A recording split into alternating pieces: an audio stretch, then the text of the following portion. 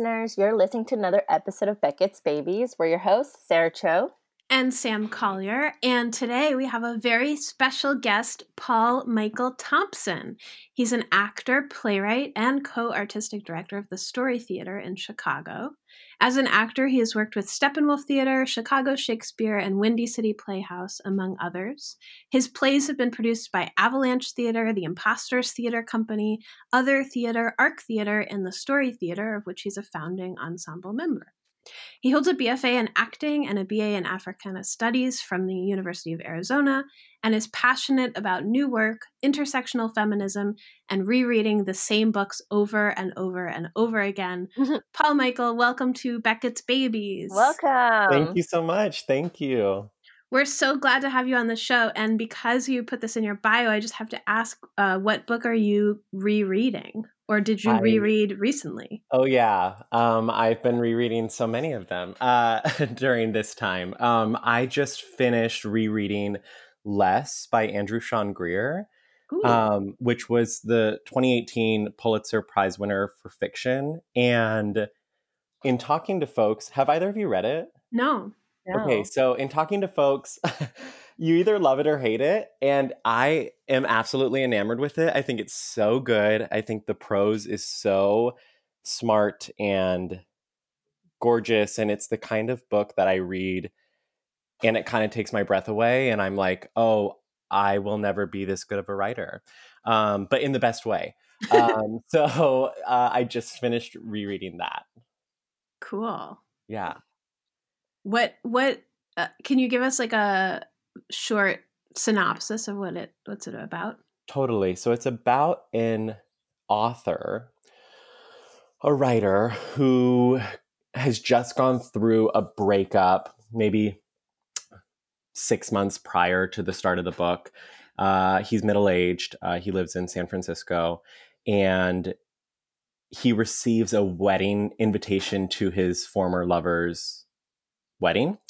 And so he knows that, for the sake of his pride, he can't just deny the request to go to the wedding and RSVP no. So instead, he tries to cobble together this world expedition so that he'll be conveniently out of town during the wedding.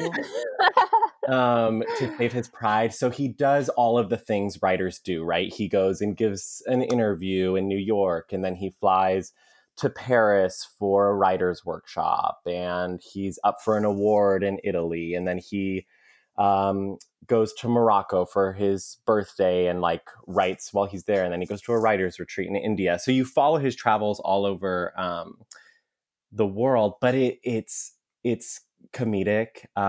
It's lighthearted. I think that's why some people were frustrated that it maybe won the Pulitzer, because it's a little, I think some people would describe it as frothy, but it's not the subject matter that makes it good for me. It's literally those lines of prose that you read and are like, holy shit, that's how you coin a metaphoric image, or that is how you use language in a way that sets the tone of what this book is supposed to be about, in a macrocosm. So yeah, so I'm a big fan. I totally recommend it, and if anybody reads it and hates it, you can blame me.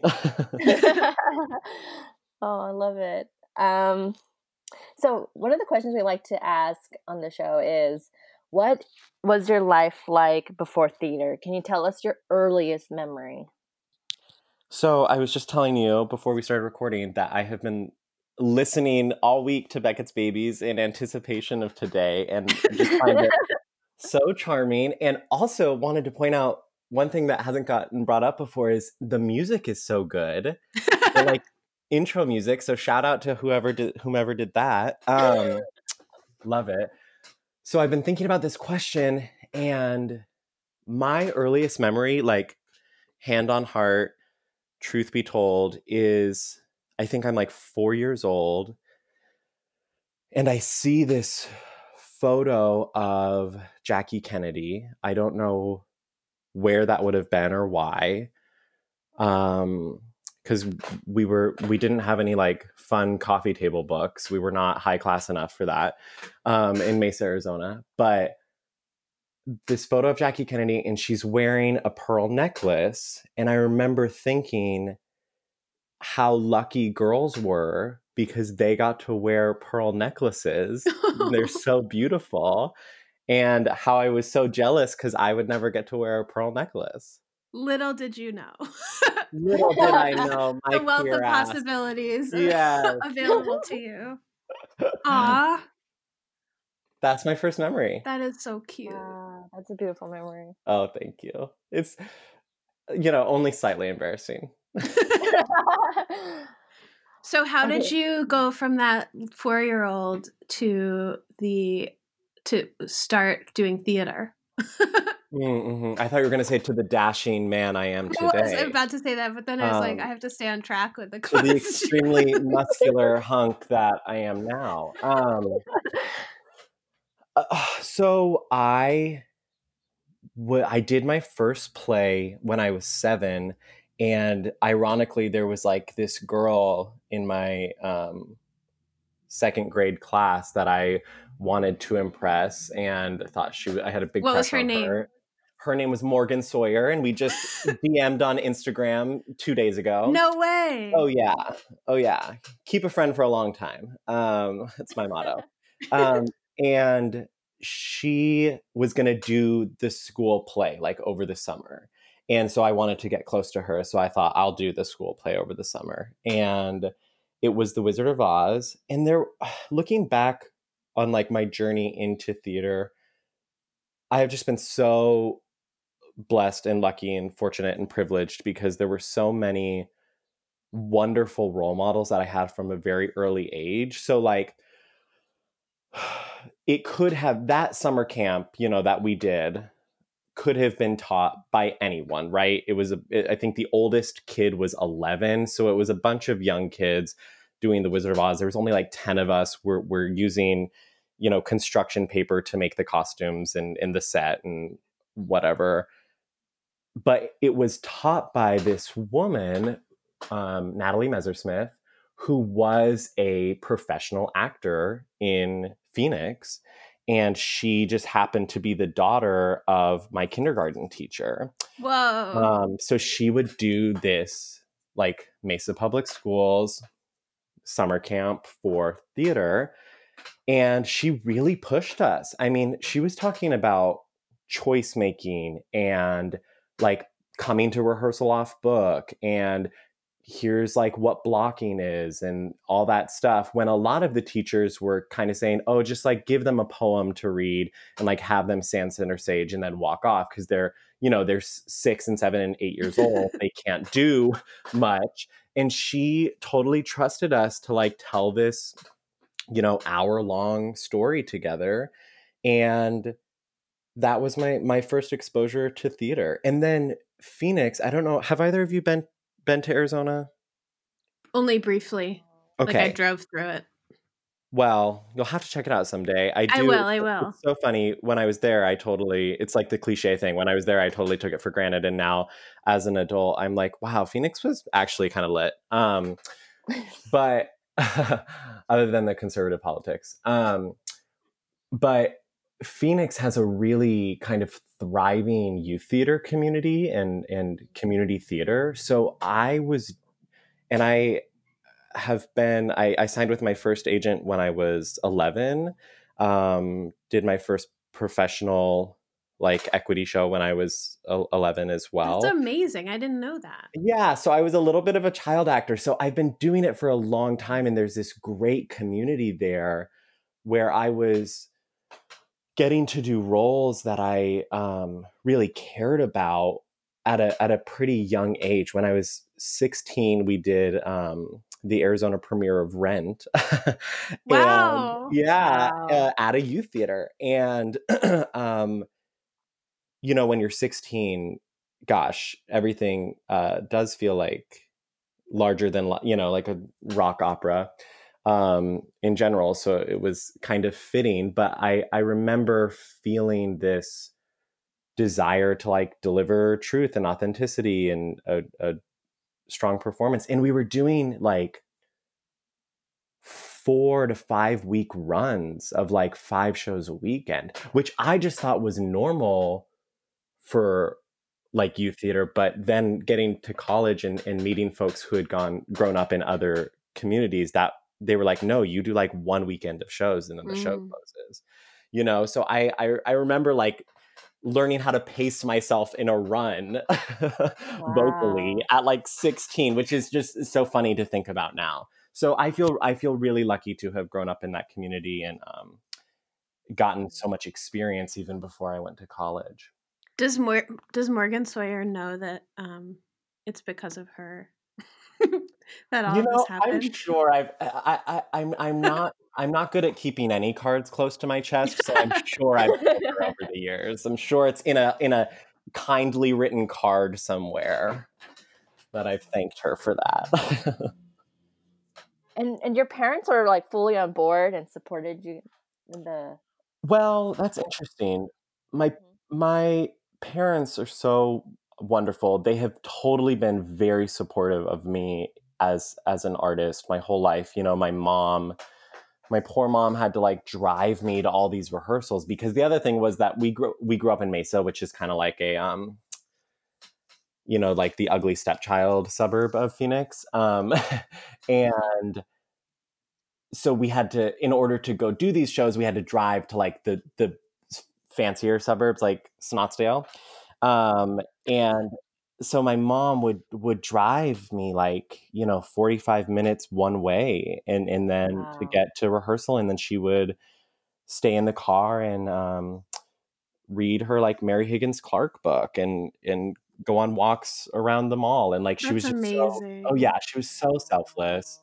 Wow. And she did that until the day I turned 16. She was like, get your ass to the DMV so that you can drive yourself to rehearsal. My goodness. But I am one of 4 children, and I'm the middle. I'm the third of 4. And so I remember when I was 12, maybe 13, my agent at the time was like, I think you should move him out to Los Angeles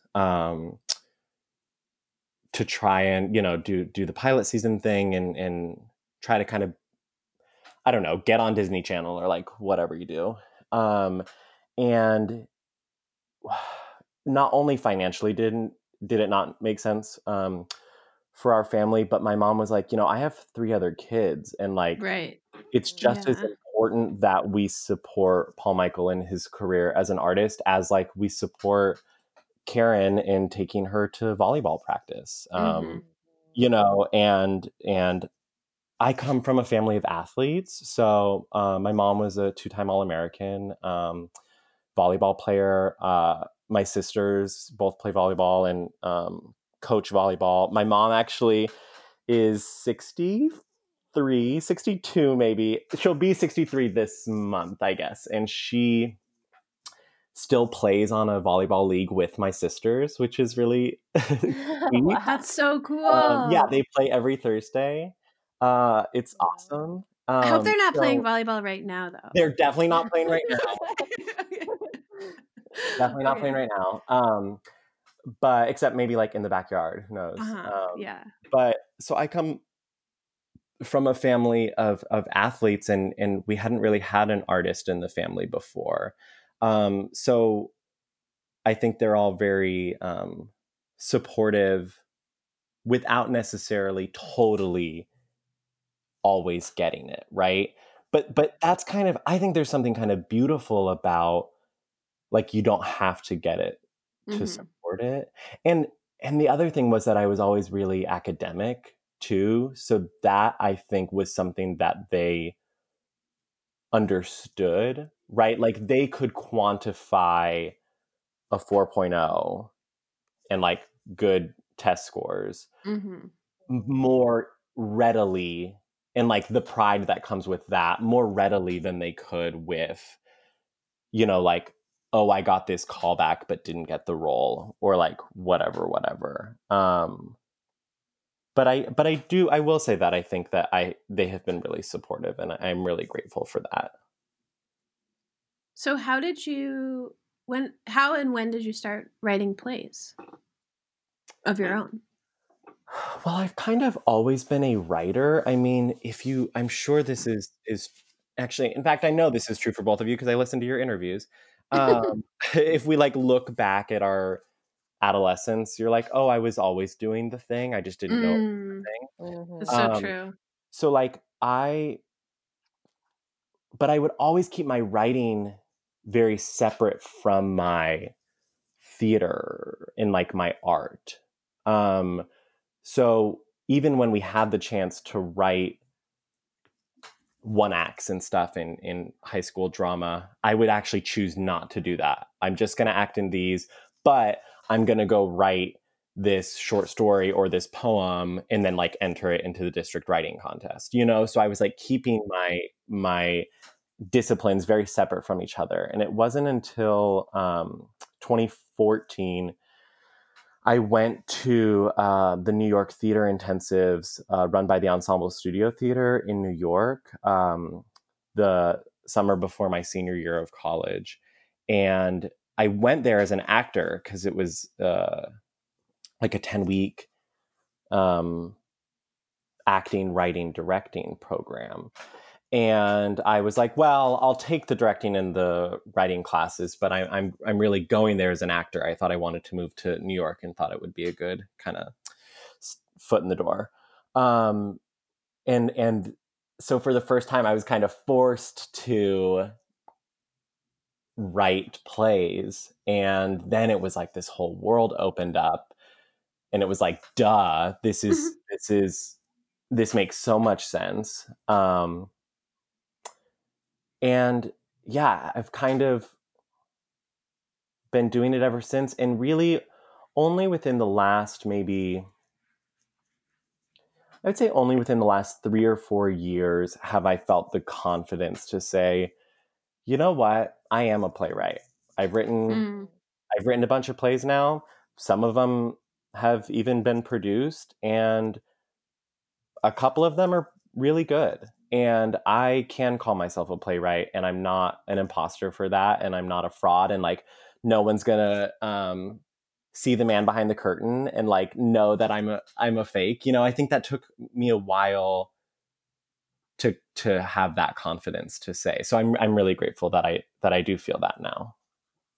Hmm. I think I've always, man, even in grad school, I was like, I'm not a playwright, even though I'm here for Right. playwriting. Even though I'm getting an MFA in I was, playwriting. yeah, I was like, I don't feel like a playwright.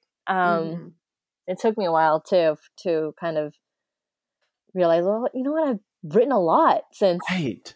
like 19 or something. So I'm like, this is, you kind of have to be that reflective to just sort of look back. Totally. Well, and I think the thing that was so nice for me, and maybe this is for you coming from a performer background too, is like once I started writing, my understanding of dramatic structure was so inherent to who I was because I had literally been doing it since I was 7. You know, so I was like, oh, you don't got to tell me about character arc. Like I've been playing. You know what I mean? Yeah. I know what kind of characters are not fun to play, so I won't write any of those and things like that. Where I had been reading plays and consuming theater for so long that when it came down to start writing them, of course, it's always an arduous task. But I found that like I understood dramatic structure in a way that was really helpful. Um, Well, I'd love to segue to your play. oh Um, my gosh, I'm so honored the that you read. Oh, it's Yes, so good. so good. The play is called the GOAT, or the Goat, or who is Simone. And holy cow! I mean, it was a real page turner for me. I was like, oh my Yeah, god, me too. these girls. And it's so funny that you said that you came from a family of athletes, because this play is about these group of Olympians, or like they're in Sweden. They're about their gymnasts. And so I feel like you really captured the athleticism and like what you thought about that, and made it that was theatrical. And so it was just, yeah, it was, is it on New Play Exchange by chance, or Thank you so much. no? I'm putting it on New Play Exchange this week. Oh. I had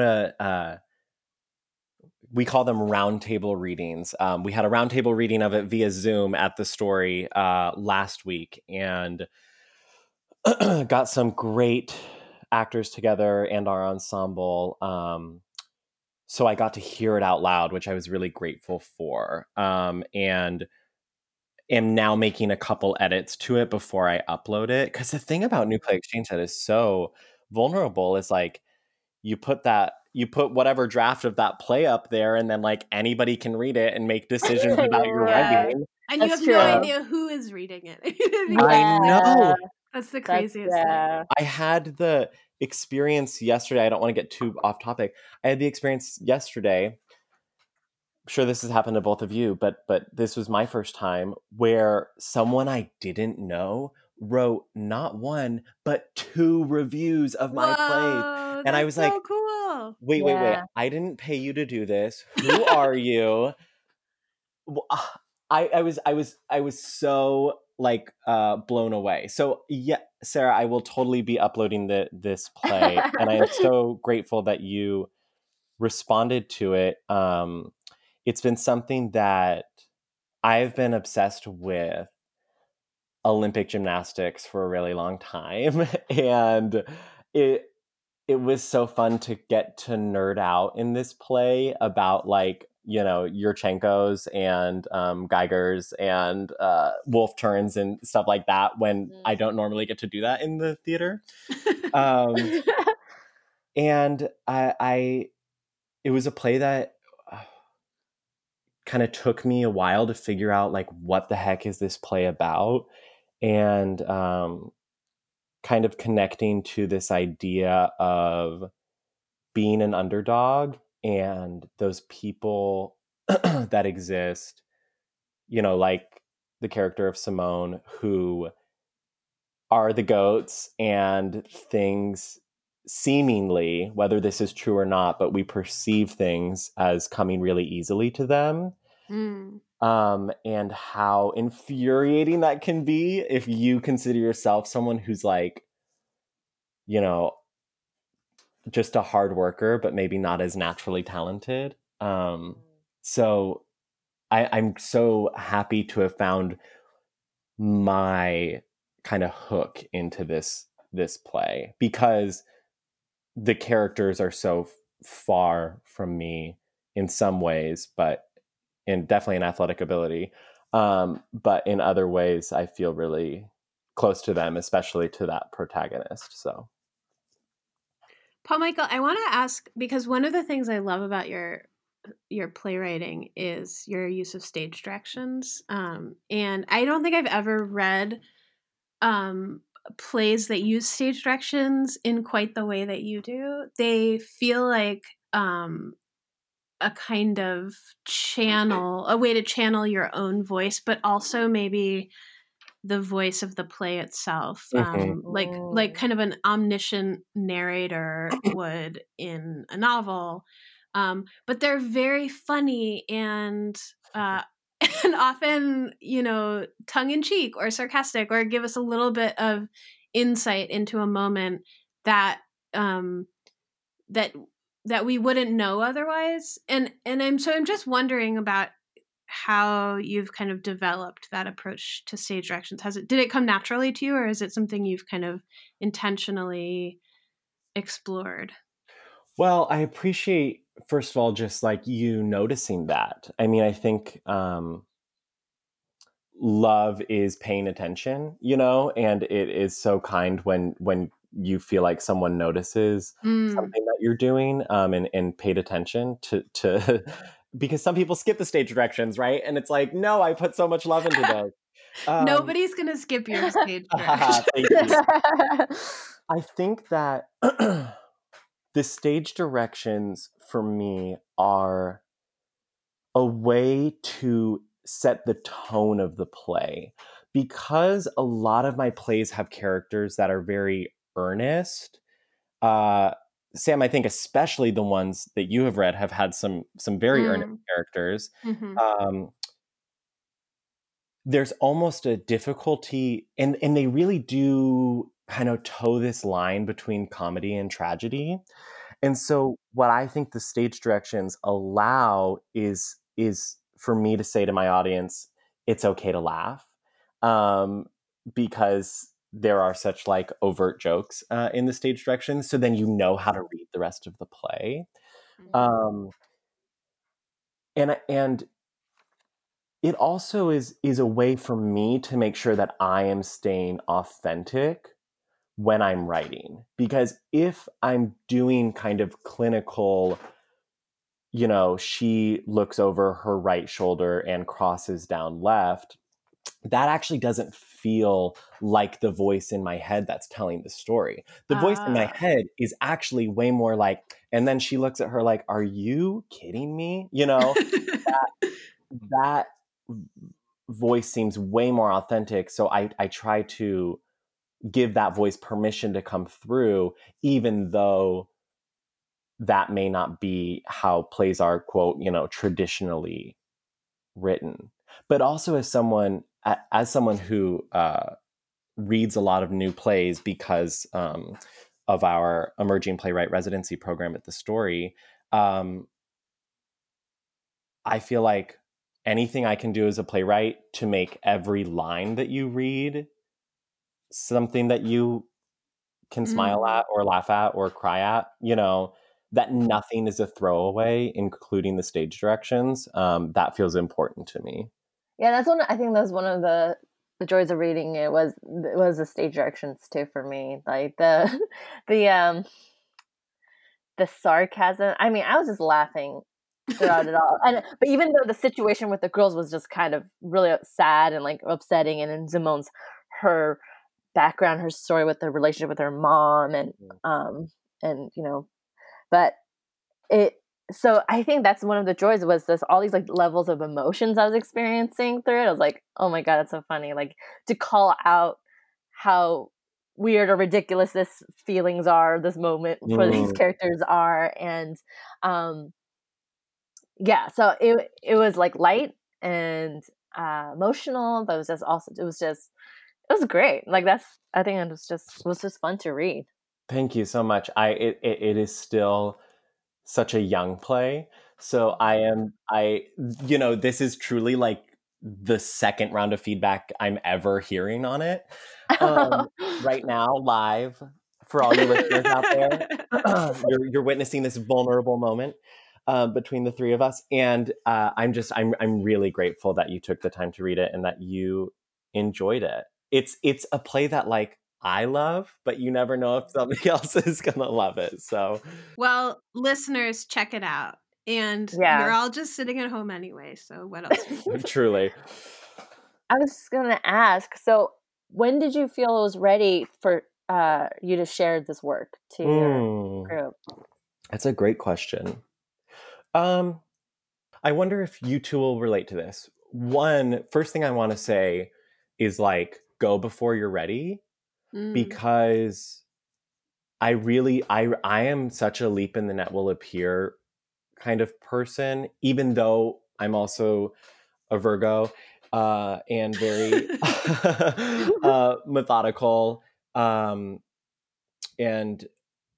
but I do believe that at some point you gotta share the baby, because if not, you're gonna become too precious about it, and then I think actually share it when you know it's not ready, because then you'll take any criticism and be like, yep, I knew that part wasn't good, rather than if you think it's perfect and then you share it and then people are like, I have questions about scene 3, you're like, no, this play is perfect. And that's when that I is feel the most Virgo advice I've ever heard. Yeah, like this is how to take criticism. No, it's not perfect. Give a masterclass on that. Oh shoot, what was the other? Oh, but with this play, I feel like maybe this has happened for the two of you. There always comes a point. I remember the first time it happened for me with the first play that I wrote, which was called Leave Me Alone, and was a contemporary queer adaptation of Ivanov by Anton Chekhov. And there was a point where it went from being a series of scenes to being a play. There was something about, I think I like did a through line through that like tied the beginning to the end. And then I was like, oh, it's a play now. And I feel that the all of my plays are just series of scenes until one revision session, and I can just feel it instinctually, like, now this is a play. So for The Goat, that came with, I was having a really difficult time ending it, and was struggling because it felt like there were multiple maybe climaxes or multiple resolutions or multiple denouements. And so trying to figure out what is the ending. And I don't want to spoil it for anybody out there, but you all kind of, I mean, because the two of you read it, there are a couple twists and turns that happen, but that kind of final one that happens at the end, where one of the characters decides to turn another character in, that felt like, oh, yep, that's the end of the play. Like, this is actually what the moment has. We're putting these two characters that have been diametrically opposed and really very rarely even talk to each other, just talk about each other, on stage together and making them talk about their conflict. And that's actually what this play is about. And everything else, you realize is just the theatricality of those stakes in that moment. But really, that conversation is what the play is about. So that's when I knew it was ready, when I finally ended it and was like, okay, now this is a play. And that realization came, like, taking some time, like, after you've completed the play, or was it sort of during the process? Or the realization that about the ending? Yeah, like, when did that come about? Like, That's right? interesting. That kind of came about in the moment. Mm-hmm. I do a lot of free writing. My process is kind of like, I do a ton of free writing of all different kinds of scenes, maybe a rough outline sometimes, but other times not. And then once I've got this kind of hodgepodge collections of scenes, I try and put them together into a play. So for The Goat, it's 2 acts. I had like all of Act 1 and all of Act 2 except the final scene, and then was kind of like going through my free writing being like, is there anything here that I can use? Wow, yeah. And the thing that I kind of came across was this line, there's a myth that winning isn't everything and it was made up by losers. And I was like, oh, yep, that's this scene. That is, and then, there's a note in my phone that's like, underdog versus the goat, and I was like, oh, yep, that's also this scene. So then realizing that I needed to actually put these two characters who say those things in the room together. Yeah. That was kind of how that came about. Yeah, that makes a lot of sense. I wonder if we can briefly just talk about what it's like to be a co-artistic director, particularly of a storefront theater. Can you tell us a little bit about story theater and... Absolutely. Well, a couple of things. One, I want to second everything that the incredible playwright Beth Highland said on your podcast about Chicago. I couldn't agree more. I think it is just the most incredible community. As someone who did not go to school here, I moved here and I really didn't know anyone or anything. And it is such a city that rewards hard work and staying power and being in the arena and like getting your face dirty. and getting the shit kicked out of you, they like, I have found that this city rewards that and is like, yeah, good for you. That was me too. Mm. And so I have just been so grateful for the reception that we've received at the Story in Chicago. Being a co-artistic director, I have to say, I would never want to be just an artistic director now, because doing it with someone else, we have three co-artistic directors at my company. It's like a little triumvirate. I truly would not want to do it any other way, because it makes it so much more egalitarian. There's so much less of a gatekeeping mentality or a hierarchy, or honestly, the pressure to be the tastemaker for the entire company. You know, I think that that is ultimately what an artistic director is supposed to do, is like make sure that all of the plays that are selected and then produced reflect the vision and the values of the company. And to craft that vision as one person just isn't collaborative. Obviously there's a history of incredible artistic directors in this country and in Chicago, and like, good on them for being able to do that. I am so grateful for Brenna DeStasio and Matt Bowdren, my co-artistic directors, because they bring ideas to the table and perspectives that I don't have. And because of that, and because of the generosity of our ensemble, there's 7 of us in the ensemble, we are able to kind of craft the aesthetic of our company collaboratively, which is the only way that I would want to do it. That's so beautiful to hear you say that. That, I mean, it truly sounds like you're a team, you know? 100%.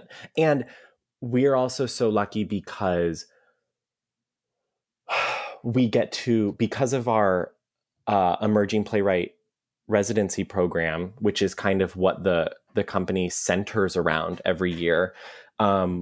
We have one playwright who joins us for the entirety of the season. We produce a work of theirs that is ready for production, you know, when they apply, a full-length play, and give that, you know, a really great fully produced production. But then we spend the rest of their residency developing new work of theirs and doing workshops and staged readings of new plays of theirs, so we really get to know them. So what's so great about it is that not only are we coming together as a team for the company, we also end up coming together as a team surrounding this one writer, and all of our mission is the same, which is to give them the best year of writing that they have had and That make is them so feel so cool. Wow. supported. And like, I you know, we often hear, if you want to unite people, like, get them to hate the same one person, you know, like, find a common enemy. But I also think the inverse is true. If we want to unite people, give them one person to rally around and to love on, and to say, you know what, this isn't actually even about the story. This is about our playwright in residence this year. His name is Terry Guest, and he is, I truly believe, the next big thing. And for all of us to kind of rally around him and say, okay, but think about Terry, think about Terry, think about his writing, think That's so about, cool. you know, like, that's Wow. what the program becomes about. And so, yeah, I everyone, and everyone has been so graceful with that. There's just been no ego surrounding that. So it's been really special. So then I imagine you read a lot of applications, you encounter Yeah. a lot of, you know, aspiring or emerging playwrights. What Mm-hmm. advice would you give to our listeners who might be just kind of setting out on that journey? Yeah. Okay, I have 2. And actually, the second is probably informed by the first. Um, the first is that I think in the arts community, because we are such an open, communicative, loving, compassionate community, which I'm obsessed with, and like, I only want to live my life in a, you know, compassionate, positive, open way. I think sometimes we are afraid to have opinions or taste because we don't want to offend anyone. And I think one of the best things you can do as a young artist is actually like start to craft what your taste is. I Mm. think there should be plays that you read that you say, this is not a good play. I think you should go see shows and find what you like. And also, equally important, find what you don't like. Mm-hmm. Because I think that being opinionated can sometimes get a bad rap, but it's the only way to make choices. You know, the number one thing that you can come into an audition room with as an actor, or when you're starting a new play, is your point of view. And if your point of view is neutral and that just like anything goes, it's just not going to be a very interesting work, in my opinion. So not being afraid to have opinion while also recognizing that like your opinion is probably informed by your identity and your experience, and that it's not the only right opinion, you know, that there are different strokes for different folks, and that there's not one right way to do things. But that doesn't mean that you still shouldn't have, you know, your own taste, and things that you like and don't like. Which brings me to the second point, which is that I get really frustrated when I read scripts that are so well written, have amazing characters, great plot, but they're not plays, they're Netflix series. You know, Oh, there's wow. nothing about them that makes them theatrical. There's Mm. nothing about them that makes me say, I have to sit in a theater with other human beings and watch this play. And Sam, that's what I was so obsessed with your writing when I first met you. And just want to say, like, you are just one of my favorite Oh my artists that I've gosh. met this year. I'm serious, because you're not only like Thank you. wildly talented and profound, but also just an open heart. You are just the Mhm. most like joyous light of a person that I've encountered in a very long time. So just very grateful for Oh that. my But God, I'm blushing. Thank oh, good. You can't see it because it's over the internet. Um, but one thing that I was obsessed with, Daisy Violet, your play, is how theatrical it was and how unapologetically theatrical it was. And I am so I think that that is the life of theater. That is the future of theater. And where we get into the death of theater, whereas when we try to do what HBO can do better, Hmm. it film and TV will always do straight realism better. It just will. And I'm not someone who writes totally experimental plays, but I also want to make sure that all of my plays have to be witnessed in the theater with other bodies and with sharing presence. That feels really important to me. So that's like an opinion that I have that maybe other people don't agree with, but that is, you know, that's an advice that I would give. God, thank you so much for saying that, because I run into writers who's like, you know what, maybe writing a one act play will get me to write that half hour comedy or pilot that's kind of the same. You know, it's just like, and I'm just Uh-huh. like, No, these are very two different mediums." Like, or just like Yes. or just acting kind of like that. Writing a one act play is a little easier, just a little Right. Or that easier it's like than. this. Yeah, because I also think, please go write that half hour comedy, but don't think that that is a play. And if you think that, I just believe that you haven't seen enough theater, Mhm. because we've all experienced those moments where you sit and you collectively gasp as an audience, or even not gasp, just that intake of breath, and you can feel the whole audience lean forward. And those experiences come from truly theatrical moments, because that kind of collective response we just don't get when, I mean, think about quarantine, right? You are at your desk or in your bed with your laptop open watching the show on Netflix while texting and checking Instagram. And, you know, there's nothing kind of collective about that experience. Mm. It's very individualized, which is, you know, good for film and TV, but I'm so interested in the collective empathy that we can create with theater, So keep theater theatrical is like my motto. Well, and I love the first part of your advice too, which is that Yeah. you need to have opinions. I think that's a really difficult thing for some of my students. I'm finding Mm. is I don't know if this. I have the sense that this is kind of a new thing. I think when I was in college, I remember my friends having lots of strong opinions, Mm. and it seems to me that particularly college students right now are almost afraid to have strong opinions. Of course. Mm. Well, and to their credit, that is probably it's fair that they are, because Mm-hmm. we live in an age where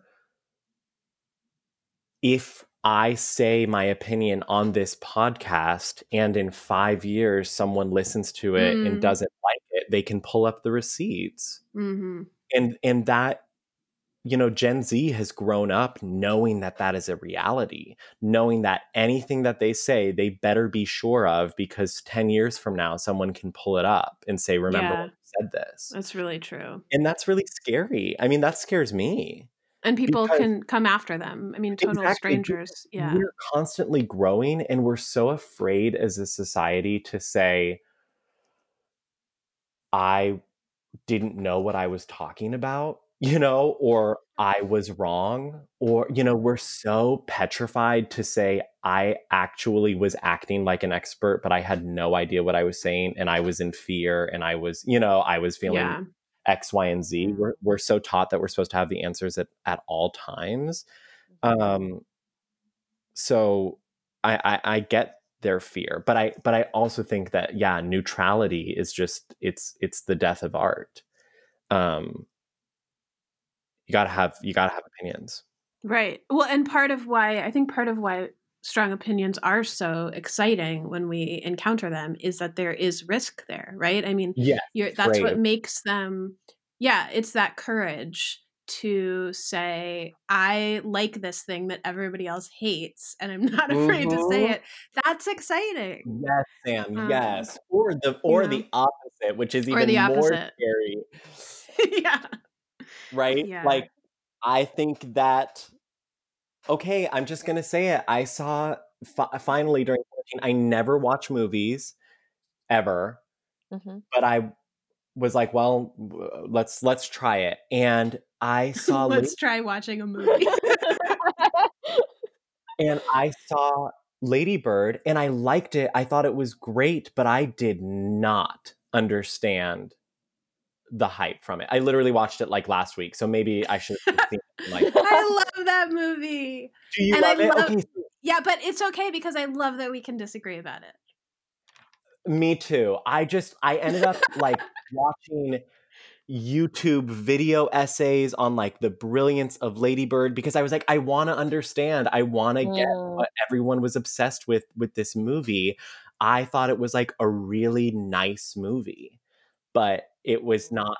But also, maybe I wasn't the prime audience, so that's also, fair. Maybe it wasn't meant for me, which is also okay. I think the only part I liked about the movie was Laurie Metcalf, the it. mom. She's so good. Yeah. Perfect. So good. I was like, yep, she captured that mom. Oh my gosh, she so did. Yeah.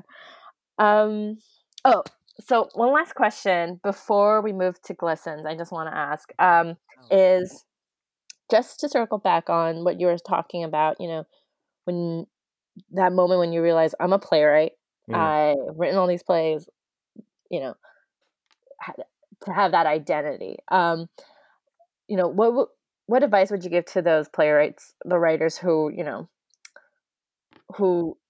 don't feel that yet? Mm. Mm. Do y'all know the quote by Ira Glass? It's like, so I feel like every artist knows it, Yes. because it's so, like, you hold it so dear to your heart. I had it screenshot on my phone for years. Um, Sarah, do you know what I'm talking about? I think so. So there's this quote where he says, like, you got into art because you had some taste. When you're early in your career, the work that you're producing discourages you because you are not living up to your taste. But that is a good sign because it means that you have a gauge of what is good and what is not good. You need to keep producing, keep, whatever that means for your art. So keep writing, keep painting, keep acting, whatever.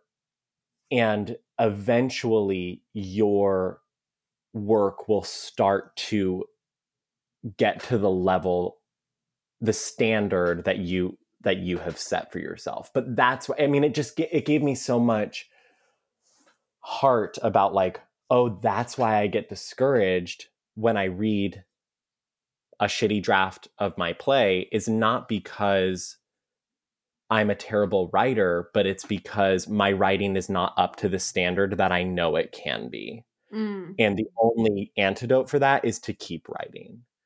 Does that answer the question? Yeah, Okay. absolutely. Yeah, like just do the thing. I feel like we spend so much time talking about doing the thing, or like if you're me, you spend so much time listening to podcasts or watching interviews about like how famous people do the thing to try and like find out what the secret is, what's the shortcut. And like there is no shortcut. You just have to write. You just have to keep writing. Yeah. Yeah. That's so true. But I will keep listening to those podcasts and try and find. I will try to find how to become Susan Laurie Parks. You can definitely find out how to become Susan Laurie Parks by listening to Beckett's Babies. And that is the tagline. Hilarious. Well, before we move to Glistens, where can our listeners find you, Paul Michael? Oh, yeah.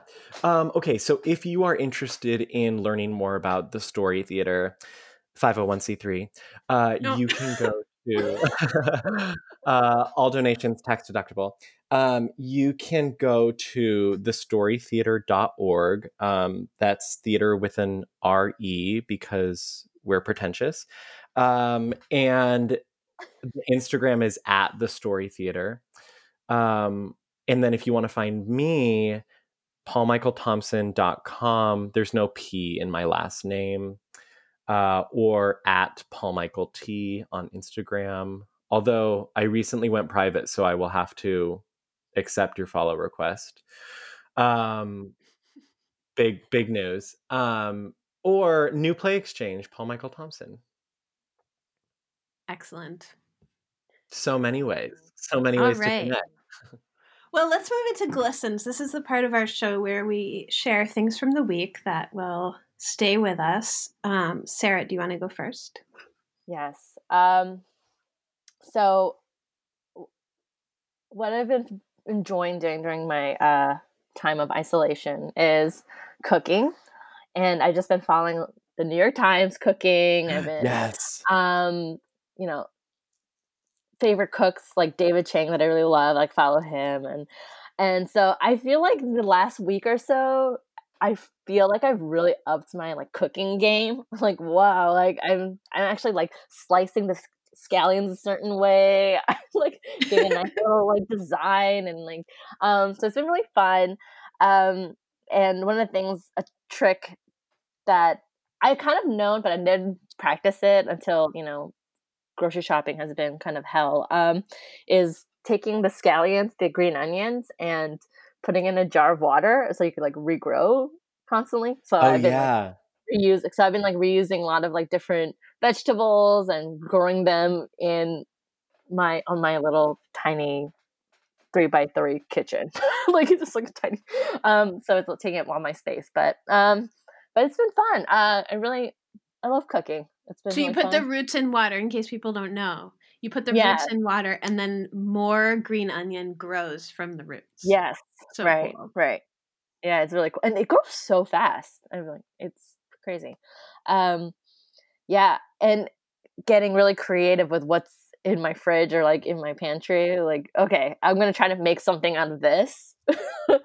And getting creative. And yeah, it's been fun.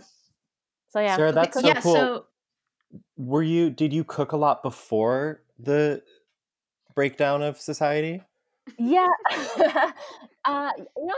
I grew up in my mom used to own a restaurant. Like I grew up in the restaurant life, and I do like to cook, but I just kind of this is very lazy cooking. Like I'm just gonna chop it and just throw it in, and make and just it'll just taste delicious, but I don't care about the look of it. But now I've been kind of like being more what's the word, I don't know, fancy, Artistic. artistic and fancy. That's what I'm trying to go here. Okay, well, my glisten is also on the food front, which is that I just learned something that is totally life changing, which is that you can freeze whole lemons. Oh yeah, tell me Sarah, I this. texted you about this. Apparently, I don't know how I went through so many years of my life not knowing this, but if you have lemons that you think are going to get moldy before you can use them, you can just put the whole lemon in the freezer.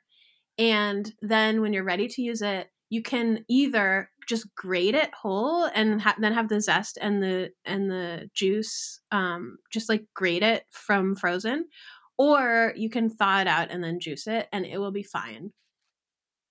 Wow. I know. That's my glisten. Oh my god, the things we're finding interesting during this time of isolation. So, what about you, Paul Michael? What's your glisten? I feel like it should be cooking related. It's It doesn't not. have to be. It doesn't have to be. It's truly not. Okay, I have two. One is my roommates and I have been doing such a great job of communicating honestly and like with vulnerability and like setting boundaries because we all are in this home all of the time. And how And many roommates do you have? two. Okay.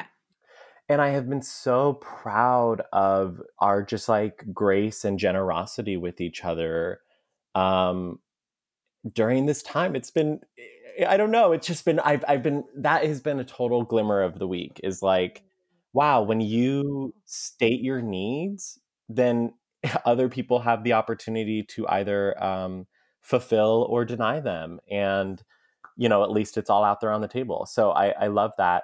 And then the second one is, have you listened to Fiona Apple's new album? No, but it's on my list. Oh, Everybody's talking about it. Everyone's talking yeah. about it because here's the thing. Is it would I describe it as easy listening? I would not. But it has done things like it has made me change my mind about what an album can be Hmm. because it's not, I it makes me a little anxious. It makes me like a little emotional and moody, but it also, she's doing something really smart with the way that she has crafted this album. And it feels like she is being so authentic to her own artistic voice. So I highly recommend it because as an artist, it like confirmed things in me. I mean, we know when we are being lied to and we know when we are being told the truth. And I feel like she's telling the truth throughout this whole album. Oh, that's so cool. Were Yeah. you So a give it fan a of her before this album, or is this a new discovery for you? um, like I knew who she was. She would like come up on my Pandora. Remember Pandora? She would like come up on my Ingrid Michaelson Pandora in the 11th grade. Um, but this is my first time listening to a full album of hers, and I'm really loving what I'm finding. Cool. All right. Well, Oh. I'll have to check that out while I'm slicing my green onions on the diagonal. Yes. Aw. Well, thank you so much for coming on to the show, Paul Michael. Totally. Thanks for Yeah. having me. This has just been the absolute greatest. I think you're both so wonderful. You're so wonderful. And listeners, don't forget to check out Paul Michael's play, The Goat, or Who is Simone? You won't be disappointed. It's a great read. All right, that was our interview with Paul Michael Thompson. I hope you all enjoyed it. So just a friendly reminder, listeners, I think you know the drill. We just want to say, if you enjoyed the episode, make sure you like, subscribe, share with your friends, or anyone who's interested in playwriting or theater, please be sure to reach out to us with comments, questions, thoughts. We read every one of them. We read your amazing emails and DMs. And we'd love to see how, we could feature it and talk about it on the show, as always. So yeah, that's the fun thing about this thing called podcasting, y'all. And if you have any suggestions about plays for our play of the month discussion or topics for future episodes, please send them our way. Yeah. And if you are a playwright, actor, director, designer, artistic director, all the things, or one of those things, or anything, and you're like interested in being on the show, again, a lot of our guests have, reached out to us and, wanting to talk and just talk about theater. So you can be that guest too. Just reach out if you want. You know what? No pressure. You know what? Take your time. Yeah. And also, I'm just curious to know, what are you all doing during this time of isolation, during this pandemic? What are you doing to make theater? Maybe not make theater, but I'm just curious. Yeah. We want to hear from you. Yeah. All right. Until next time. Good day.